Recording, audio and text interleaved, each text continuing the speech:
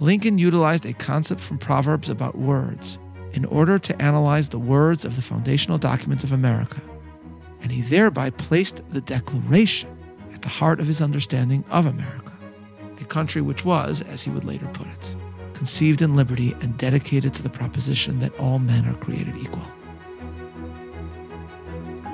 Welcome to Bible 365, episode 243, Lincoln's Proverbs. I'm Meir Soloveichik.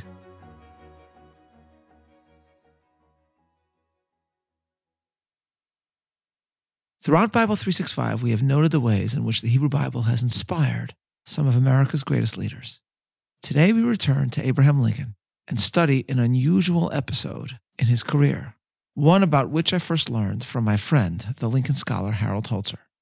In studying this story, we will see how a phrase referencing the Bible in a letter that Lincoln received from a Southern politician would be repurposed by Lincoln in order to express what became one of Lincoln's famous statements against slavery and one of his most eloquent expressions of the American idea. In early 1861, as he prepared for his inauguration, President-elect Abraham Lincoln received a letter from Alexander Stephens of Georgia. Stephens was an ardent advocate of slavery who opposed Georgia seceding, but who, when secession did occur, would go on to become the vice president of the Confederacy. Stephens wrote to Lincoln arguing that the president could not use force to keep the South in the Union. He wrote, quote, "In addressing you thus, I would have you understand me as being not a personal enemy, but as one who would have you do what you can to save our common country. A word fitly spoken by you now would indeed be like apples of gold in pictures of silver. I entreat you, be not deceived as to the nature and extent of the danger, nor as to the remedy. Conciliation and harmony, in my judgment, can never be established by force, nor can the Union under the Constitution be maintained by force. The Union was formed by the consent of independent sovereign states. Ultimate sovereignty still resides with them separately, which can be resumed and will be if their safety, tranquility, and security in their judgment require it. Under our system as I view it, there is no rightful power in the general government to coerce a state in case any one of them should throw herself upon her reserved rights and resume the full exercise of her sovereign powers. Force may perpetuate a union. That depends upon the contingencies of war. But such a union would not be the union of the Constitution. It would be nothing short of a consolidated despotism." End quote. Thus, Stephens argues that in his view, Lincoln could use only words of persuasion to preserve the Union, and Stephens further argues that use of force to preserve the Union would be unconstitutional. Of course, Lincoln ignored Stephens' view, and thank God for that. Note the phrase Stephens utilized in his letter, referencing a word fitly spoken and apples of gold in pictures of silver. As we will see, Lincoln will use that phrase to argue that the Civil War was not only about preserving the Union, but also about advancing the idea of equality that lies at the heart of America itself. The phrase, "a word fitly spoken," comes from Proverbs chapter 25, which discusses the importance and power of the gift of speech and of the well-chosen word. We begin with verse 9. "Debate thy cause with thy neighbor himself, and discover not a secret to another, lest he that heareth it put thee to shame, and thine infamy turn not away. A word fitly spoken is like apples of gold in pictures of silver. As an earring of gold and an ornament of fine gold, so is a wise reprover upon an obedient ear." These are all descriptions of the importance and power of words. And we are told further in verse 14, "Whoso boasteth himself of a false gift is like clouds and wind without rain. By long forbearing is a prince persuaded, and a soft tongue breaketh the bone." In other words, words if chosen well can have an extraordinary impact, but only if they truly reflect the sincerity and wisdom of the speaker. It is to verse 11 that Stephens made reference. Again, Proverbs tells us, "A word fitly spoken is like apples of gold in pictures of silver," or so the Hebrew is often translated. The original is "tapuchei zahav b'maskiot kasef, davar davur al ofnav." Let us note as an aside that the original Hebrew for the fruit that is mentioned, tapuach, is not obviously an apple. As Gil Marx writes, quote, "Among the cultivated fruits mentioned in the Bible was the tapuach, which in modern Hebrew means apple. However, many authorities believe that the biblical tapuach was in fact a different fruit, perhaps the quince or a citrus fruit, because in the biblical period the apple primarily grew wild and was not yet easily cultivated in tropical areas like Israel and Egypt, end quote. Be that as it may, we are told by Proverbs that a word fitly spoken is akin to a golden fruit adorned with pictures of silver, or perhaps ornaments of silver. What does this mean? Here we turn to a fascinating explanation from Rabbi Meir Leibush Weiser, the 19th century exegete known as Malbim. The usual translation, pictures of silver, follows one reading, but Malbim asks us to imagine an ornamental fruit created from gold and gilded in silver. Silver, Malbim explains, is less valuable than gold. The silver is there not only to adorn, but also to protect the gold beneath. The fact that a treasure such as this object would have silver is a sign of the even more precious metal that is also there. In a similar sense, a word fitly spoken is like silver that can truly reveal the gold, which is the innermost feelings and thoughts of the speaker. So Malbim explains. And interestingly, after reading the letter from Stevens, it is that aspect of the verse that Lincoln himself seized upon, the notion that there can be gold and also silver to protect the gold. In a fragment of writing that we have from Lincoln, we see how, after receiving Stevens's letter, he wrote out a reflection of his own about the two central documents of America's creation, utilizing the verse in Proverbs. He reflected, in other words, on the Constitution and on the Declaration. The Constitution is rightly revered, but Lincoln argued that the Constitution exists as the silver that is there to protect the gold, and the gold is the American idea as is expressed in the Declaration of Independence. Here is how Lincoln put it, quote, "Without the Constitution and the Union, we could not have attained the result, but even these are not the primary cause of our great prosperity. There is something back of these, entwining itself more closely about the human heart.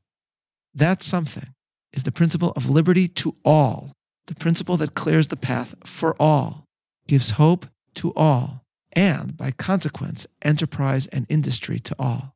The expression of that principle in our Declaration of Independence was most happy and fortunate. Without this, as well as with it, we could have declared our independence of Great Britain. But without it, we could not, I think, have secured our free government and consequent prosperity." Then Lincoln added, reflecting on the principle of liberty for all, by which he means the notion of human equality at the heart of the Declaration, quote, "The assertion of that principle at that time was the word fitly spoken, which has proved an apple of gold to us. The Union and the Constitution are the picture of silver, subsequently framed around it. The picture was made not to conceal or destroy the apple, but to adorn and preserve it. The picture was made for the apple, not the apple for the picture. So let us act that neither picture or apple shall ever be blurred or bruised or broken." End quote. Thus, Lincoln utilized a concept from Proverbs about words in order to analyze the words of the foundational documents of America, and he thereby placed the Declaration at the heart of his understanding of America, a country which was, as he would later put it, conceived in liberty and dedicated to the proposition that all men are created equal. Thus, the Civil War for Lincoln would come to be described by him as a battle to achieve equality, a battle to achieve liberty for all, a battle to achieve the standard set, a battle to achieve all for which the Declaration called. As historian Alan Guelzo put it, quote, "There is no doubt but that the Declaration of Independence was the central statement of Lincoln's political idealism. I believe that the declaration that all men are created equal is the great fundamental principle upon which our free institutions rest," he wrote in 1858. And 2 months after his correspondence with Stevens at Philadelphia's Independence Hall, Lincoln declared that "I have never had a feeling politically that did not spring from the sentiments embodied in the Declaration of Independence." End quote. And Guelzo adds that, quote, "It was the Declaration's promise of equality that Lincoln made the chapter and verse of his great call for a new birth of freedom in his most memorable public speech, the Gettysburg Address." End quote. Thus, Lincoln, utilizing a biblical phrase from Proverbs in order to give voice to the American idea is yet another example of how, as the Civil War went forward, Lincoln's own manner of speaking about America grew even more biblical. It was around this time in 1861 that he called America an almost chosen people, by which he meant, I think, that America was a covenantal nation, that the Declaration of Independence was its covenant, that the notion of human equality, that all men are created equal, is America's founding creed, and was what bound Americans across generations. Lincoln's utilizing of the image from Proverbs to speak of the Declaration as the gold and the Constitution as the silver that was there to protect the gold was a more biblically inspired expression of what Lincoln had said earlier in 1858, describing then, speaking on the 4th of July, how one need not descend from the original Americans in order to be an American. Lincoln put it this way, quote, "We have besides these men descended by blood from our ancestors, among us perhaps half our people who are not descendants at all of these men. They are men who have come from Europe, German, Irish, French, and Scandinavian, men that have come from Europe themselves or whose ancestors have come hither and settled here, finding themselves our equals in all things. If they look back through this history to trace their connection with those days by blood, they find they have none. They cannot carry themselves back into that glorious epoch and make themselves feel that they are part of us.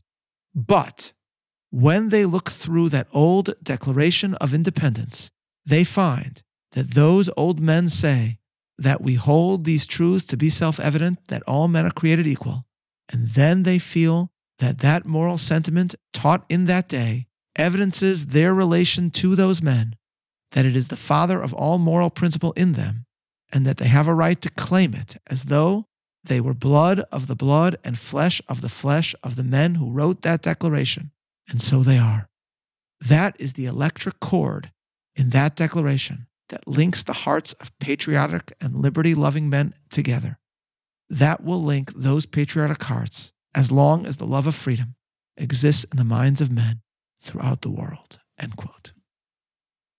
This podcast episode is being released immediately after Passover, and it was on Passover in 1865 that Lincoln died. And as we consider Lincoln's legacy, we realize how well we can apply the verse in Proverbs to summarize at least one aspect of Lincoln's greatness. A word fitly spoken is like apples of gold in pictures or ornaments of silver. Recall what Malbim said about this verse in Proverbs. Words that are fitly spoken reveal the gold within, the inner thoughts of the speaker.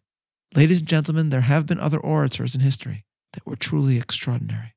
But who other than Lincoln, in speeches like the Gettysburg Address and the Second Inaugural, gave us a window into his mind as it was pondering the essence of this country, its trials, and its founding ideals. Harry Jaffa has rightly noted that Lincoln, quote, "incorporated the truths of the Declaration of Independence into a sacred and ritual canon, making them objects of faith as well as of cognition," end quote. That is, of course, true, and Lincoln did that with the power of his words, fitly spoken. And thus we remember Lincoln as we study Proverbs 25 and ponder again the biblical relationship with the American story.